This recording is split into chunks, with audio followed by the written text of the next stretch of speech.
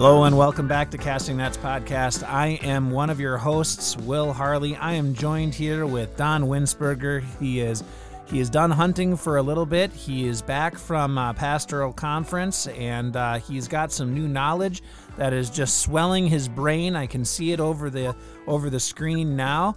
He also made a run and grabbed something that is just fabulous for all the good Irish people out there.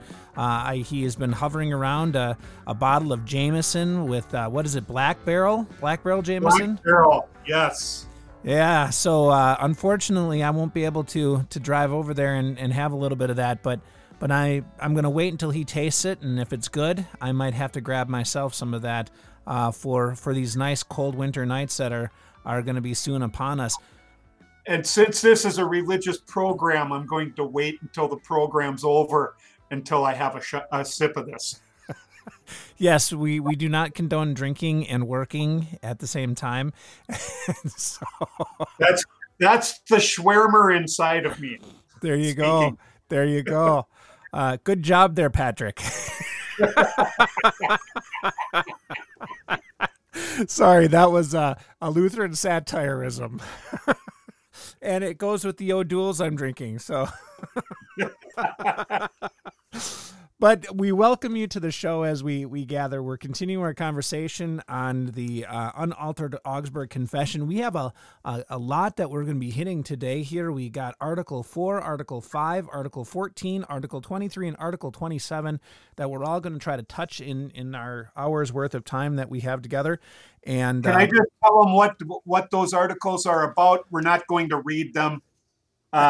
We've got Article 4 on justification, the teaching by which the church stands or falls, ministry, order in the church, marriage of priests, and monastic vows, which kind of maybe goes into some West River Lutheran teachings, but we'll touch that later. Very good. And so, as you can already tell, we have views and opinions that aren't always reflected in the Greater Wisconsin Evangelical Lutheran Synod or our calling church bodies. If you don't like our views and opinions, by all means, you can shut us off because that is the adult thing to do. But if you'd like to torment yourself, if you're a masochist and would like your ears to bleed, keep listening and then come and ask questions later, and we'll be more than happy to answer those questions for you.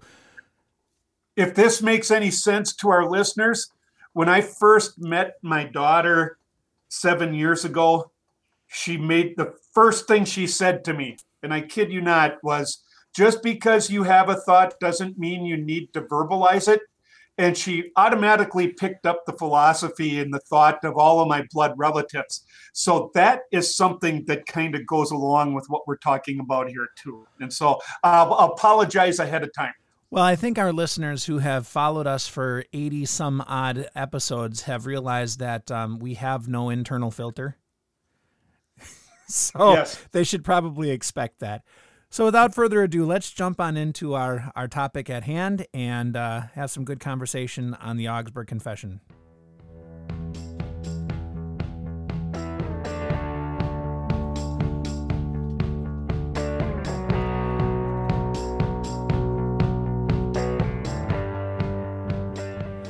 So Don, I want to ask you a question. I want to start this conversation off correct and right. And so I'm going to ask you the question. We're dear listener, we're using a kind of a varied study that two different studies that we're kind of combining as we talk about this to help lead with some of the questions. And I just thought one of the opening questions on one of the sheets that we have was just so pointed that I would like to share it with you and dear listener, and I would like Don to respond because it's a good jumping point for our conversation.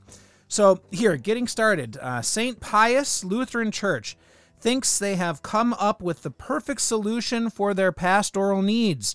They have figured out a way to no longer pay for a pastor's salary, his housing, health care, and mileage. Not only this, they will no longer have an outsider come in and tell them what to do and what to believe. They've decided that each member of the congregation will take his or her turn in being pastor for the month. What problem do you see with this scenario at first glance?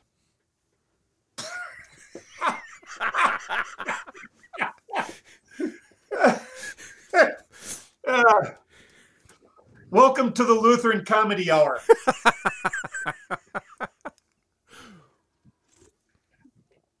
So, your first glance is laughter. Sounds to me real reformed. Doesn't it, though? But it's that idea, and that many of us maybe have in our head, that why the question of what is pastor really doing, and why are we, and we'll just be honest, the pastor being at church is an expense on the congregation. It is one of the bigger expenses that a congregation may have. And so we may have a lot of people who question, what is it that pastor is doing? What is it that his purpose is? And why can't we do that for ourselves and still be considered and call ourselves a church? And so it's actually not, I think probably that's the reason that question just kind of floored me for a little bit, because I've served numerous different congregations permanently and in vacancy over the last 3 decades, and never ever encountered that type of attitude in any one of them. However, witnessed that attitude in mostly Baptist churches and Reformed churches as their congregations bantered that question around. I will say I find on the Lutheran side it almost to be on the other side of the spectrum of that question, where dear listeners, not every single Lutheran congregation is like this. Let's just put a little like battery meter up where the truth is in the middle and you have extremes on each side. Lutheran thought in that idea doesn't tend to go towards what the question is.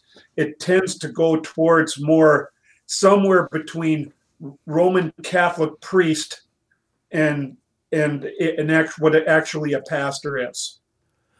Yeah, and I think that would be a very good way of explaining, and maybe it's because the Lutheran tradition comes out of Roman Catholic tradition predominantly. I mean, Luther didn't really want to go and strip everything away from the Catholic Church, like the Reformed tendency. The Reformed tendency was, let's remove everything and preserve nothing. Whereas as Luther said, no, let's preserve what is good and wholesome, and we'll move forward with that, and we'll get rid of the stuff that detracts from the word and for the pronunciation of the gospel. And to actually answer the question now, after I've kind of got the funny bone untickled here and stuff, is to say this: looking at Lutheran teaching and where confessional Lutherans sit on this, and we're just going to take a look a little bit here at, if you want to talk about church hierarchy, Christ is the head, then the congregation, and then comes the pastor. Although that doesn't mean that the pastor doesn't have any authority. The pastor has authority when it comes to scriptural matters and so forth. That's something that's been given to him from Christ through the church in the doctrine of the ministry. Now, that being said, you see Reformed counterparts, they don't see that quite the way that Scripture lays this out. They'll look at Christ being the head of the church, but once we get down to the church itself, I remember one of my former members, a man by the name of Gary. I had the privilege of taking him through adult instruction class. He had come from a more liberal Lutheran organization, but always was in Bible study. Just a faithful reader of his Bible, usually would come to Bible study or even just into my office during the week with some really, really deep questions. And I remember one time he asked me, Pastor, what came first, pastor or the church? Okay. Now, I had never heard a question like that, and I knew what the answer was to it immediately, but I knew that Gary had a specific situation in his mind. And so I said to Gary, I said, well, tell me exactly what's on your mind. Tell me why you're asking this question. And And he says, well, don't you know the answer? And I said, yes, I do. But I said, it helps to have a little bit of context so I can tailor the answer for your needs. And he said, okay. He said one of the neighboring towns, which was really close, right inside the South Dakota border, their Baptist church had a split. The pastor left and started his own congregation. He goes, people are starting to squawk about that because the pastor, he not only started the congregation, he is the church president, he's the church treasurer, he makes all the decisions. So, pastor, which comes first, the pastor or the church? And I said, the church. And I said, actually, that pastor was out of line starting his own congregation because he did not receive a call to do so. And an inner call is not a divine call. Right. And actually, and dear listener, what we would probably say is when you deal with the calls and you deal with the ministry itself, the overarching ministry is the ministry of the word. That's gospel ministry. And that gospel ministry is really all of our tasks. And then the congregation calls somebody who's trained to do that work on their behalf and is given the responsibility from the congregation to work on their behalf. And that's why, especially in our circles, we would say that the one who holds that call to the ministry is the congregation, and then they call people with certain responsibilities to do that work. The pastor, maybe more wide-sweeping responsibility. We would have teachers, limited responsibility in a certain area of teaching within a school. But even the elders, right? Elders are called to help do that work. Board of Outreach called to do that work. Sunday school teachers called to do a portion of that work in certain areas of responsibility, all flowing from God through the congregation into those areas. Our Reformed counterparts would struggle with the question like kind of congregations do. Does a pastor need to have a formal education to be a pastor? And if he does, how much does he need? And that is something that I see that Reformed counterparts have struggle with. Some you will see that there's an extensive education. Some, they'll go through maybe a year of junior college and be considered qualified for ministry. And so there's a lot of questions there. To answer that question, does a pastor need to have an extensive college or seminarial theological education? No, but the church, but it's up for the calling body to determine how much education or what type of education their pastors are to have. Our confessional Lutheran church body, the Wisconsin Evangelical Lutheran Synod, the Evangelical Lutheran Synod, the Lutheran Church Missouri Synod, the Church of the Lutheran Confession, our congregations have determined that they would like to have their pastors to have a 4-year Bachelor of Arts, a degree if possible, and then also 3 years of seminary classroom work and a year of internship called the vicarship.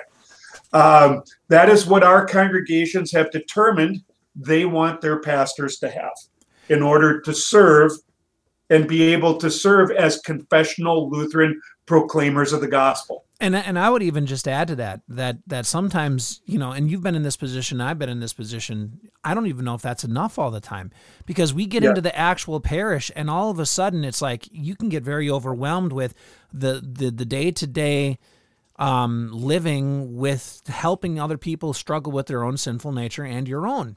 And having to be refreshed to be able to do this work, 4 years, and here's just a running trend. You come out of seminary, you spend about 4 years in your first congregation, and you get a call and you go somewhere else. Why do most pastors, maybe not most, but why do a lot of pastors leave?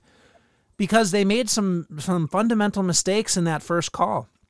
And it was gracious from the congregation that they forgave those mistakes, but they made those fundamental mistakes because they were learning themselves how best to perform their call to the congregation and they maybe made some mistakes and they went to another congregation and now they're more refined.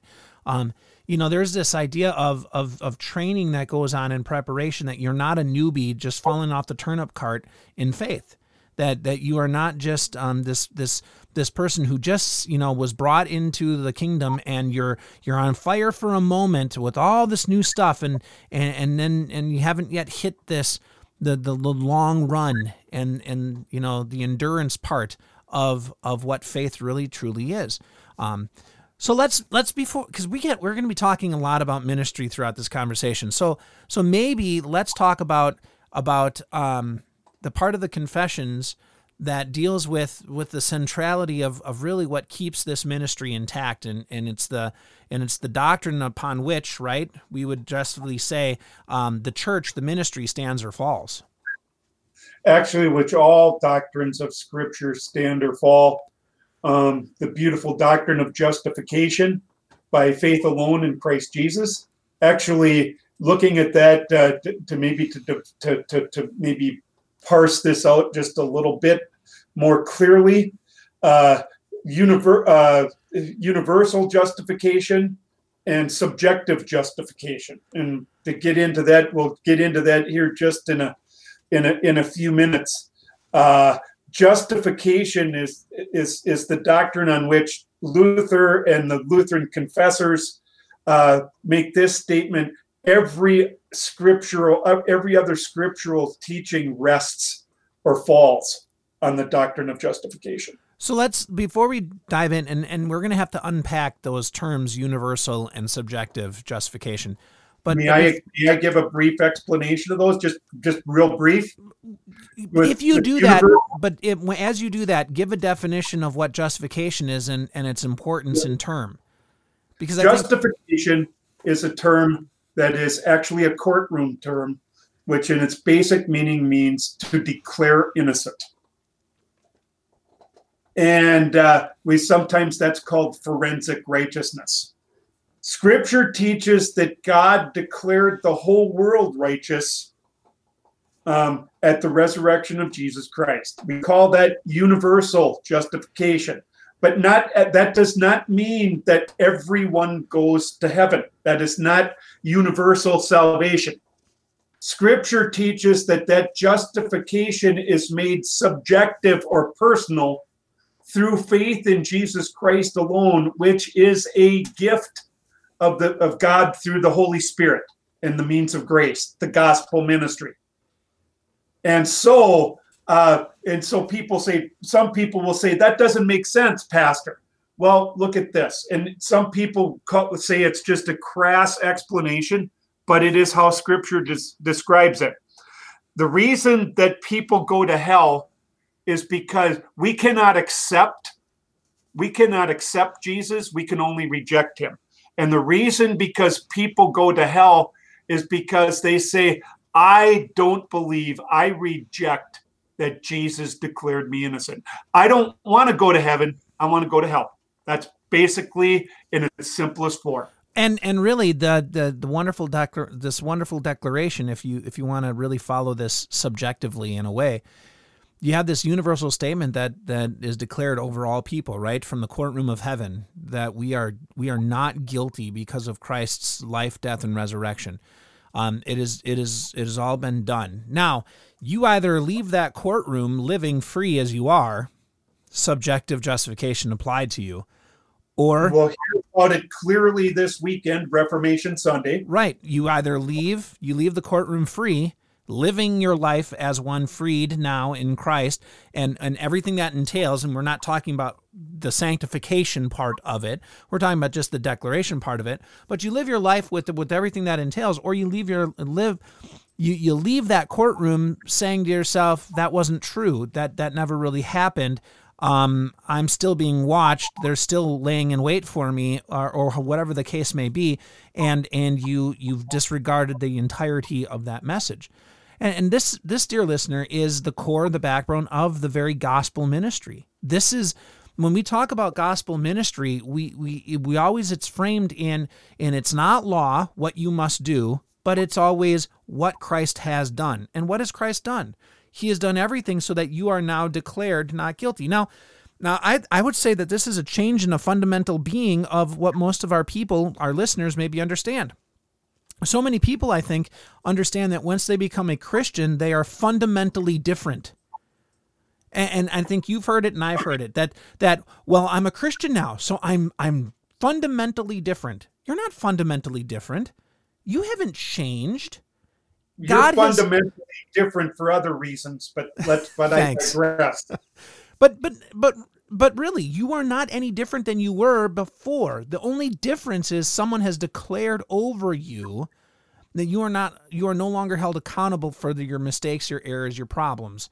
That has been placed onto someone else. That is, and I know the scriptures do talk about a change of heart. They talk about how repentance is changing course.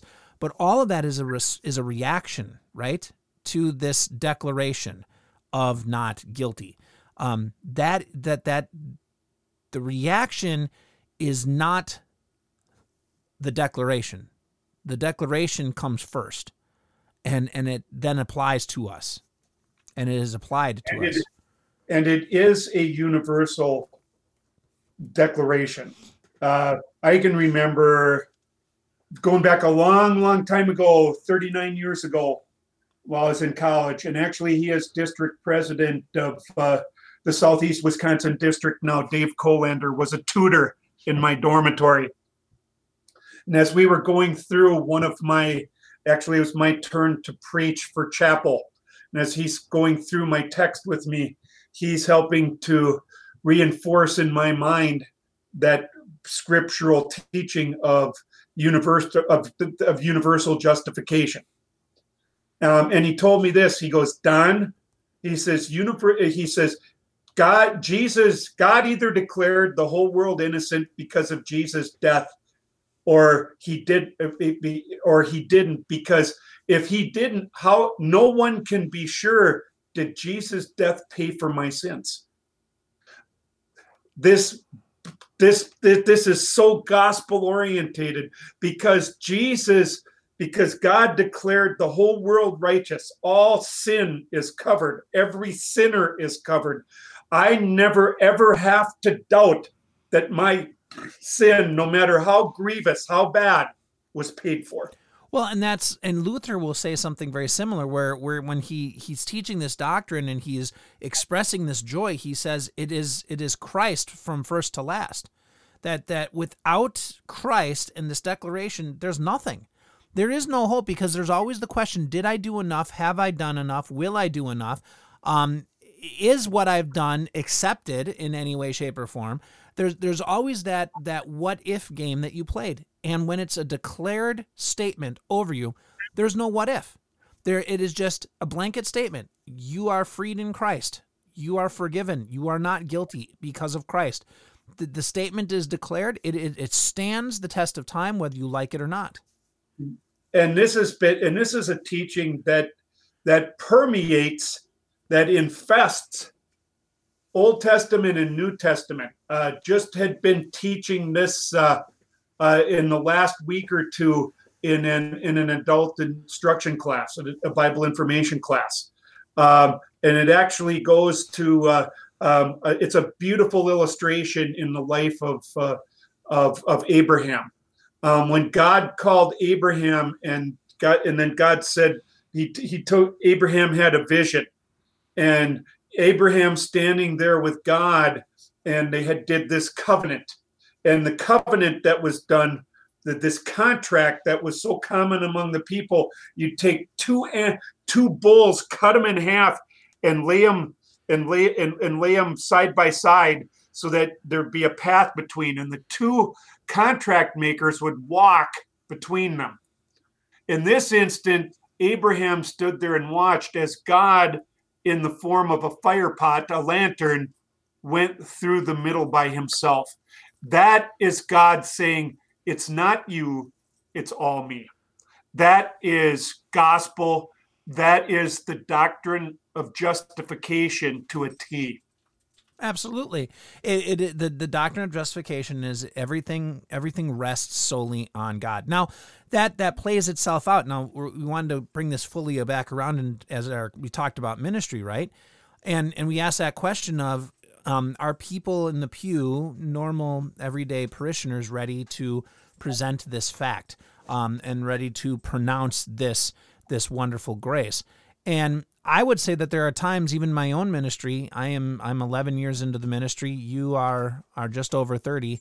I don't even know if I'm prepared to pronounce that fact every single Sunday. And I'm trained. I've been trained to do it. And I have been doing it every Sunday for worship since I've started and I got my first call to a congregation. What makes us think that people who have not made it their life study to grow in the Scriptures are going to be more prepared than those who have made it their life study? And I'm not saying that we're any better. I'm just saying there is something to be said that even those people who are all in this, and we every day we're working with the Scriptures, we're struggling with how to pronounce this over and above everything else that it's so easy to do in life. Like, it would be so much easier to tell people what to do. It'd be so much easier to say, live this way, do these things, and God will smile upon you. It's so much easier to do that. It's so much easier to be the pietist in my own life and say, but I've done, and I'm the best at it, at least better than everyone else around me. I deserve. And the doctrine of justification is so counter to that. It's so counter to that. Can I, let me ask you a question here. And just because we have listeners from the pew here with us, is how many of our people, and I think this was maybe one of the reasons that I really thought it would be good to study or at least talk about the Augsburg Confession in our podcast here for a while, because it is the confession of the people. How many of our people truly understand that it is actually the congregations of our synod, that make the determination or that set up the qualifications required to be a pastor, and it's not we the pastors who are making those decisions, or that it's not the clergy making those requirements. I would say that none of them. I think all of them have gotten to the point, and this is, I'm not judging, I'm just stating the fact. They've gotten to the point where the synod trains them and tells them what they have to do before they can be qualified. But a lot of that, what they failed to realize was fundamental in the very creation of the church. But I think just before we say that and really hammer that home, let's find out where and realize that in the beginning formations of the Lutheran faith, it was educational. I mean, you had all of the reformers that were pretty much, they were theologians, they were thinkers, they were university professors. These are the people who had spent their life studying the Scriptures and translating the Scriptures, and they said, you know what, it's not just having a feeling isn't what's there. You have to have the head knowledge. There's a part of saying that you learn at the feet of Christ and you hear his words and you study them.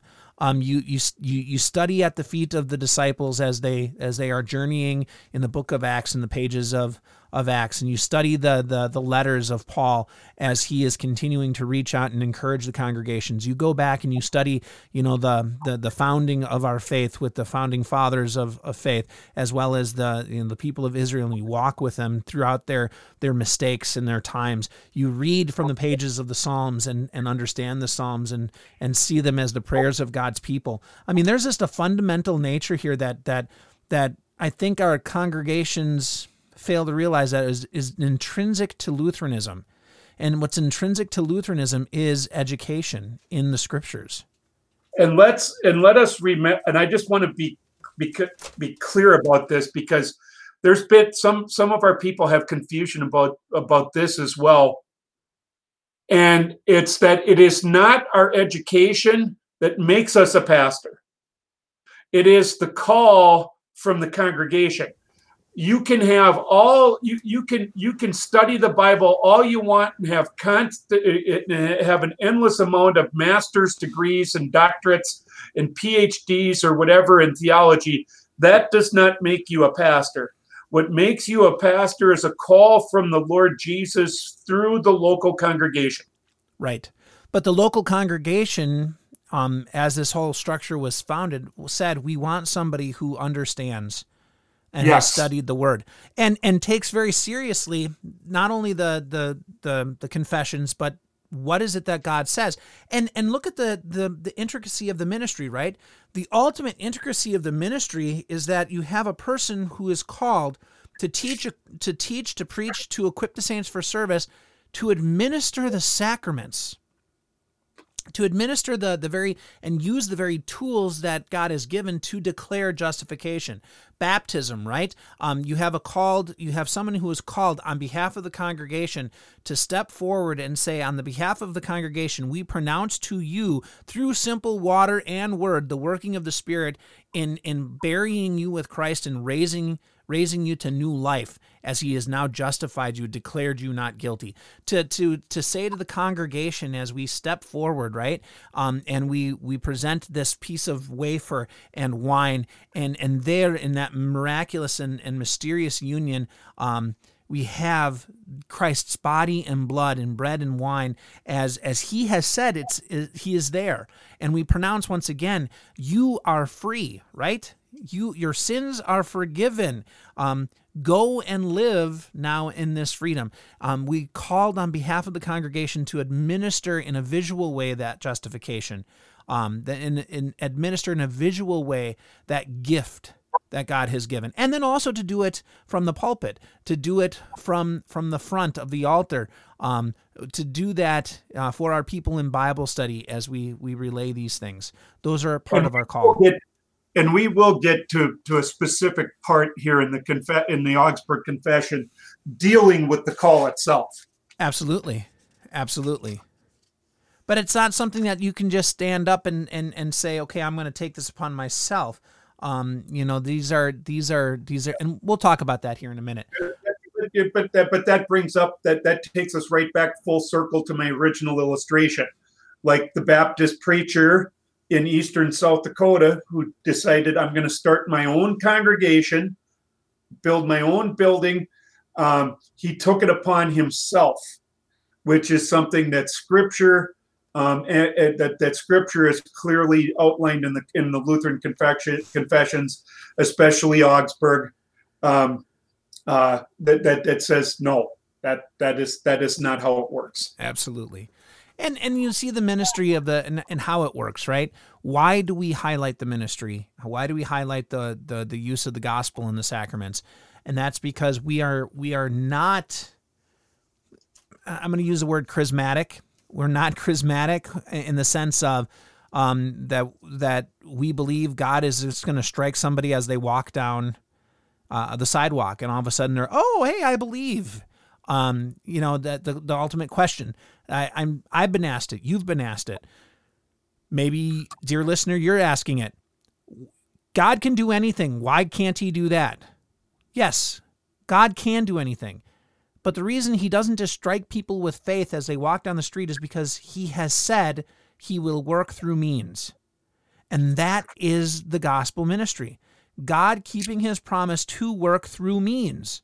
And the means are his word and the sacraments. Those are the means. That's the ministry. The ministry consists of those things because those are the promises that God has said. I am going to be here present and working in this. And I'm going to do it in this way. And we say, well, why wouldn't it be more flashy if he did it somewhere else? Well, yes, but the fact of the matter is the foolishness of God is wiser than man. What did Jesus do that was flashy? Exactly, but we want it, right? Let's just face it. If you think about it, let's just go through a couple of the things that we think are tremendous, that we wish would happen, and we have failed to truly think logically through it. So let's say we were the disciples on the boat. right? And the waves are kicking up, and the wind is blowing, and the storm is raging, and the lightning is flashing, and Jesus is asleep in the bow.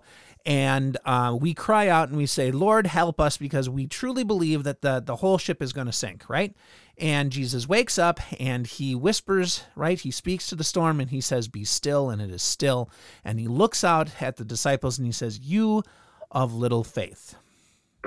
Now, we all look at that and we're like, wow, if only in my life he would come and he would just calm the storms like that, then I would believe, right? What a tremendous thing. Now, think of it this way. What an indictment Jesus had on those disciples. The fact that Jesus was in the boat, he's the Son of God. Do you really think God's going to sink that boat? Just because he was sound asleep, do you really think God was going to sink that boat with his son in it? And they were all concerned and all worried. And then he wakes up and what little faith? What little faith that he would protect them, even though he was resting as man.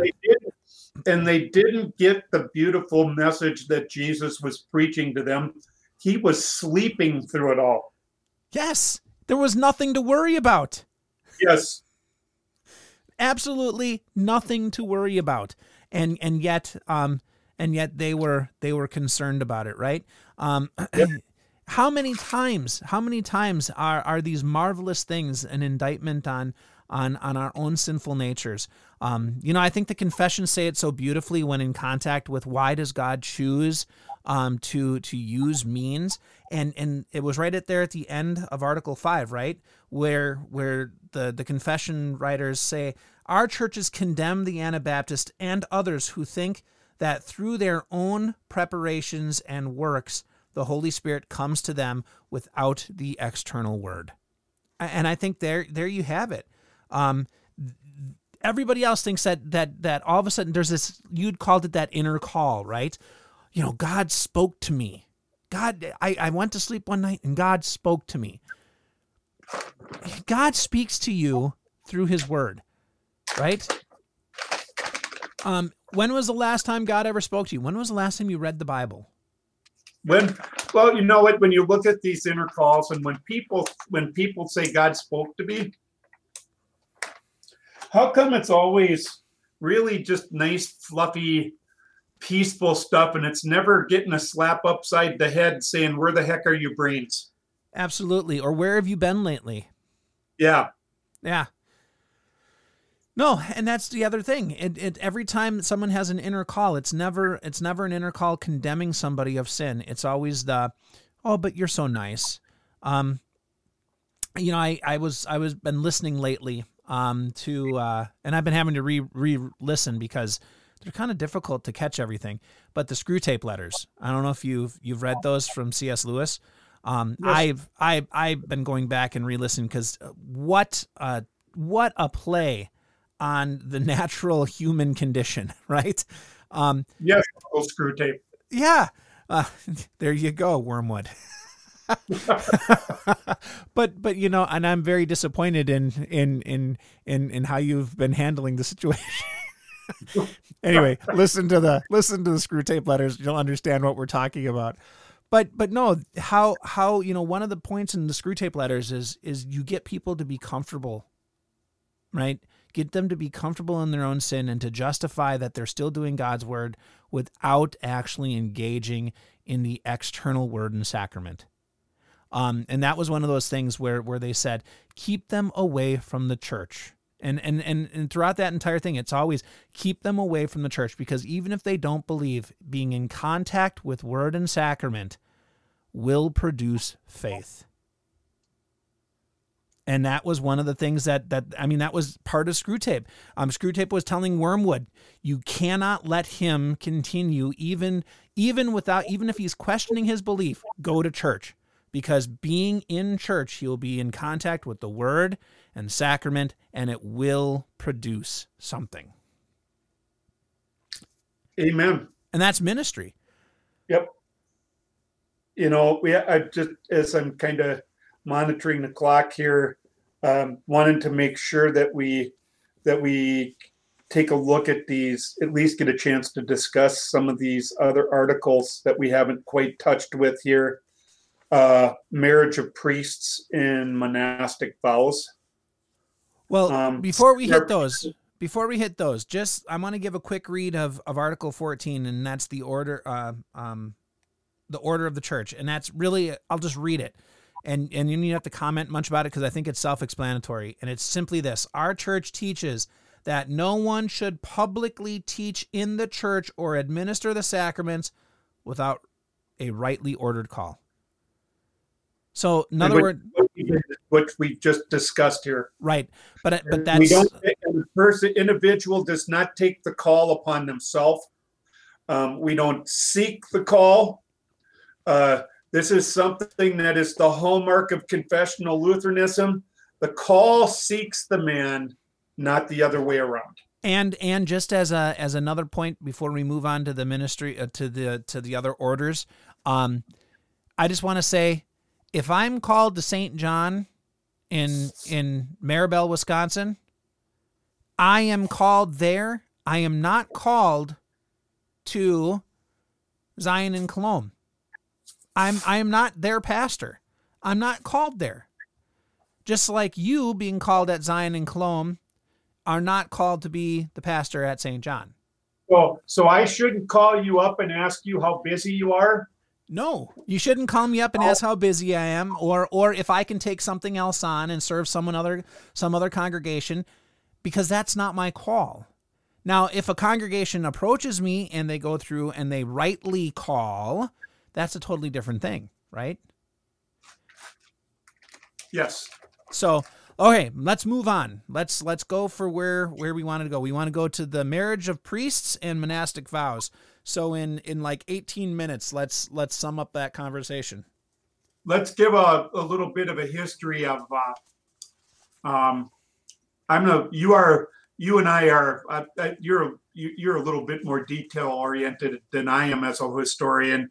Would you like to explain just briefly, if possible, how it got to be that clergy was not married in the Catholic Church?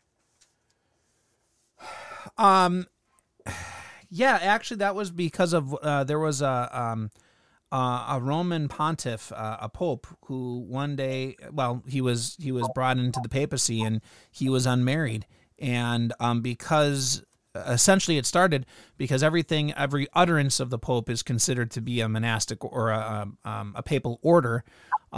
He had made an utterance that said, it's a good thing for those who are in the ministry, priests, not to be married, so that they could devote all of their time to the bride of the church, and be a part of that. And that became essentially the establishment of now no priest should be married because they're married to the church and therefore going to devote their entire time to it. Now, if you wanted to have some of the names, I don't know if I can come up with the actual name of the the pope that had that.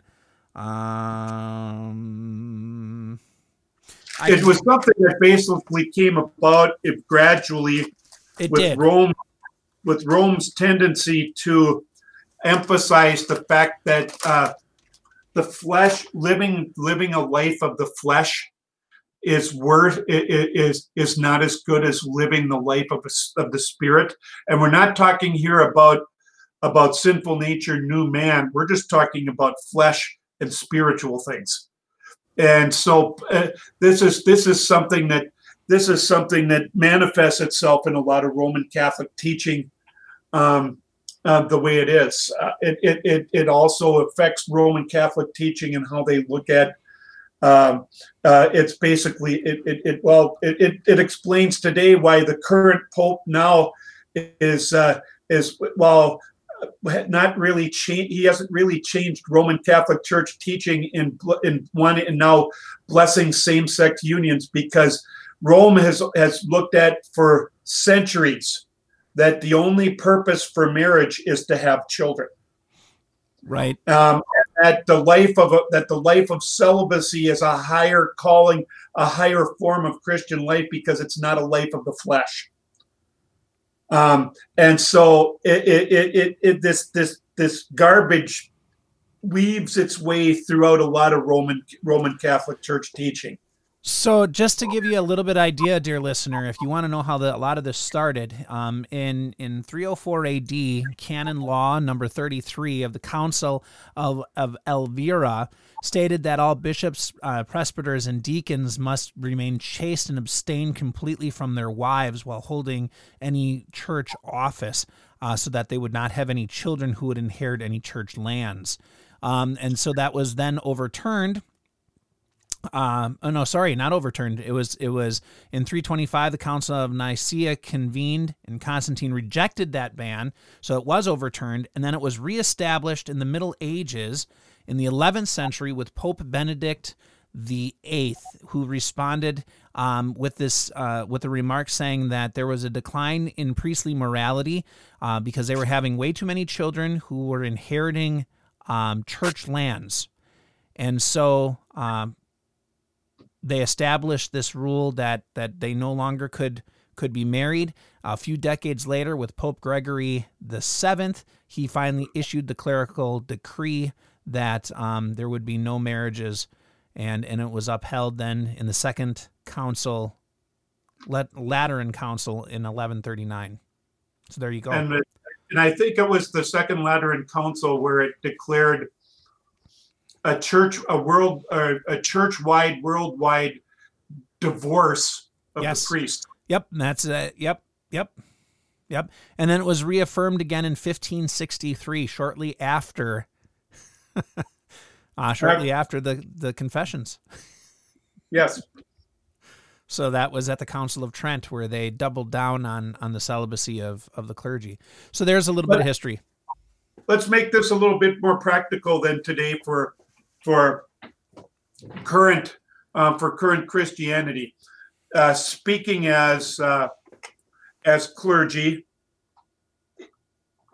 and realize, dear listener, you're just getting the opinion of a couple of morons here, but I think you'll find this same opinion among the majority of confessional Lutheran clergy. What are the pros? There are pros and cons to being a single clergyman and to be a married one, and there are pros and cons on each side. Absolutely, I think. Well, first of all, let's just say it right now. For any congregation who has a pastor of theirs who is single, it does not mean that the pastor now has dedicated their entire life, every breathing, waking moment, to the church and to her service. So please take this as, just because you may have a single pastor, does not mean that you've now have a one who gives more time or should be giving more time to the ministry. Now, the only way we should be emulating the priesthood is that he is chaste. Absolutely, that he's not misusing that not being married and misusing that relationship in a bad way. Now, I think there is some benefits though to one who's not married. I think they have, if they're able to practice self-control. They do have a lot more time to devote to things that are important within ministry. Probably more time to devote to reading, to study, to things of that nature, as they have opportunity for personal growth and advancement. But I think also for on the side of a married, being married myself, I'm happily married for 16 years, by the grace of my wife, by the way. I have bamboozled her for 16 years, and I intend to keep it up, so that she is always bewildered as to the benefits of being married to me. But there is great benefits, right? There's the idea of learning, especially as men, we learn to communicate better as being married to our wives. they make us better communicators. They allow us to understand intricacies within our own congregation better because our members are in those relationships, right? We can understand those feelings, those emotions, those things that come up. We can understand and help guide them through controlling those, guide them through understanding the steps of marriage and how it will work, and navigating some of those rough waters that come in this, and also the children that come through it. We can understand what it's like to raise children, God willing, what it's like to be under a microscope in that respect and still say, this is how we can do things. I'd like to say as somebody who's actually, I have served in the ministry, single and married, that I agree with everything you've said. And I just want to add something that ministry is a whole lot easier with a faithful wife. Just the blessing that she is, not only to the husband, the pastor, but also to the congregation. It's just unspeakable in so many ways. I've said this about my own. I will say the same thing about yours. My congregation loves my wife more than me, and they should. And there's good reasons for that. And so just thinking about these things here too, October is Pastor Appreciation Month. I really feel that instead of a Pastor Appreciation Month, there needs to be a Pastor's Wives Appreciation Month. Honestly, and I just got to do this because I thought it was the sweetest thing I've ever seen. One of my members came in and she had a box of muffins for me for Pastor Appreciation, and right on top of the muffins were some hand knit mittens, just beautiful mittens that were for Jen, for my wife, and she said these are for her because we forget to sometimes say thank you for everything that they have to go through too. Because I come home and I can't tell her everything that's gone on in the day because maybe I had a meeting about whatever or a counseling session with somebody, but they know that I am distraught or that I'm coping with things. And our wives, they listen, right? They are there to support in the background to keep us sane. And there are times when the congregation can drive you nuts, and you're like, okay, I don't know what to do. And it's our wives that calm us down and say, okay, we're going to take this one day at a time. Just take a breath, and we're going to work our way through this. There is this wonderful interplay between a husband and a wife, and especially a husband and a wife in ministry, when the pastor and his wife are working together.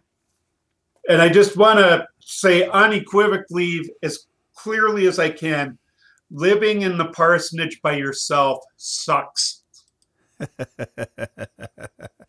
Yes, and it gets and that's the opposite side. We have a couple of pastors who are single. Right in your circuit, there's one, yes. And you as the circuit pastor are looking out for him and having to call and talk with him and make sure that his congregation is doing so, because they can get lost and their feelings and get kind of bottled up, and they can kind of get lost in the shuffle of the machine that is the church, without somebody looking out for them. And our wives do a wonderful job. As we look out for them too, they look out for us, just like you would have in any normal family setting.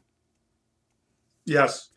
And so I think there's, and I think I coming back to what the confessions say, right? The reason behind why marriage is such an important thing that even the priests, the pastors should engage in it, is because it is the first gift that God has given, right? Not good for the man to be alone. Exactly. And it was intended. It was intended in the garden that man would be married. This is fourth commandment, right? This is fourth commandment. You can't have a mother and a father without marriage. Why is it that if it is given that marriage bed should be honored, right? Sixth commandment, that the marriage bed should be honored. Why is it that we all of a sudden say, oh, but for a priest, the marriage bed doesn't have to be honored because you can't be married? Yeah, it's not good for the man to be alone, but it's good for the priest to be alone. Well, but and here's the thing. And I heard this through the grapevine. So, don't kill the messenger. But I heard this through the grapevine that many in the past, and probably still today, many Catholic priests had a quote unquote, I'm using air quotes, everybody, a maid that lived in the church rectory, that everyone knew wasn't quite the maid. Let's be careful with that, okay? Let's not. Now, I'm not killing. Don't kill the messenger. Let's not violate the 8th commandment. And like I said, this is things that I've heard, and the reason, and it wouldn't be, yes, okay, so maybe we can't say it, but it wouldn't be outside of the realm of possibility because it's not good for someone to be alone. Yes, it's not healthy for them. And it keeps away all the rest of the lusts and other things that can be so entrapping. Let's take up monastic vows here, just a little bit, because we have a few minutes left, and this really fits right in with the priesthood. Monastic vows were vows that priests took, vows such as vows of poverty. One being the vow of celibacy. And actually, that this Article 27 on monastic vows takes up something that the early Lutheran reformers hit really well, because a vow, when Scripture talks about a vow, it talks about keeping it, being faithful to that vow. This was something that a lot of priests were struggling with. Well, I made this vow; it's okay to be married. How do I justify this? And Article 27 brings up very well that God does not hold us to vows that are unscriptural. When Scripture, you can't make a vow for something that Scripture doesn't command or doesn't forbid. And so if Scripture doesn't speak clearly to it, you're not held to those vows that you made in ignorance or even willfully, because Scripture is the ultimate authority. And I think this sums it up. You're talking about it, and let's sum it up. The monastic vows were something that over time became this meritorious work. And listen to what Article 27 has to say about that. It says, so they made people, and I like this, so they made people believe that the profession of monasticism was far better than baptism, and that the monastic life was more meritorious than that of rulers, pastors, and others who serve in their calling according to God's command without any man-made services. None of these things can be denied. It's like when I was still living at home, told my parents, that my Catholic grandparents, that I was going to become a Lutheran minister. I was told, and they came around after a while, but at first my grandpa's reaction was, "You're going to hell." I gave him a hug and I said, "Grandpa, I'll see you there." A few months later, my cousin Mike says that he's going to go to Catholic seminary to be a priest, and my grandfather says he's going to save us all. Yep. Well, and that was the belief that if you were a monk, you would say that you would not just say prayers for yourself, but as you were saying prayers, you were saying prayers for everybody who couldn't pray. But this is let's be fair. Let's be fair to everybody here, that our sinful nature thinks this way. Our sinful nature thinks that if I can build up what I believe to be higher callings, then I must be doing something better for God and for the church. And it's easy for pastors to get into that mindset as it is for parishioners to get into that mindset. It's not too far away from pastors saying, you know what, I have showed up for church every Sunday because, and then forget that's our job. But I've showed up for church every Sunday. Therefore, I must be better than the rest of those heathens that don't show up every Sunday. I like how the Augsburg Confession says it really, and I'm going to summarize and put it into my own words, that the vow God makes to us in baptism, nothing supersedes any vow that a priest or any Christian can make. God's vow in baptism to us is the ultimate. Oh, absolutely. And that's that coming back to the declaration, right? God declares you already perfect, sinless, justified through baptism, That is a promise. That is a vow. And anything you do can't make you better than that. It's like saying, okay, I got a white wall, just painted white. It's as white can be. If I add more white to it, it's still white. I can't make it better. Can't make it better than it already is. Or you take a white piece of paper. Does that make it privileged? I don't think we want to go there. Just asking. What? Now I can't stop thinking about that comment. Maybe it's just a good way to segue into our closing. Yes, maybe that would be a good way to go before we go downhill too far. As we're talking, what we want you to understand is that really, all of this is hinging on really Article 4, that the justification and the declaration of being not guilty. All of these things start flowing from there. Oh, the ministry, the call. Why is it that we can enjoy marriage?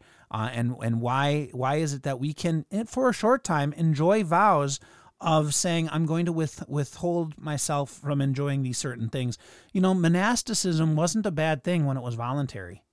It wasn't a bad thing. If someone wanted to take the time to go away and study the scriptures and kind of focus on that and then leave and re-enter life.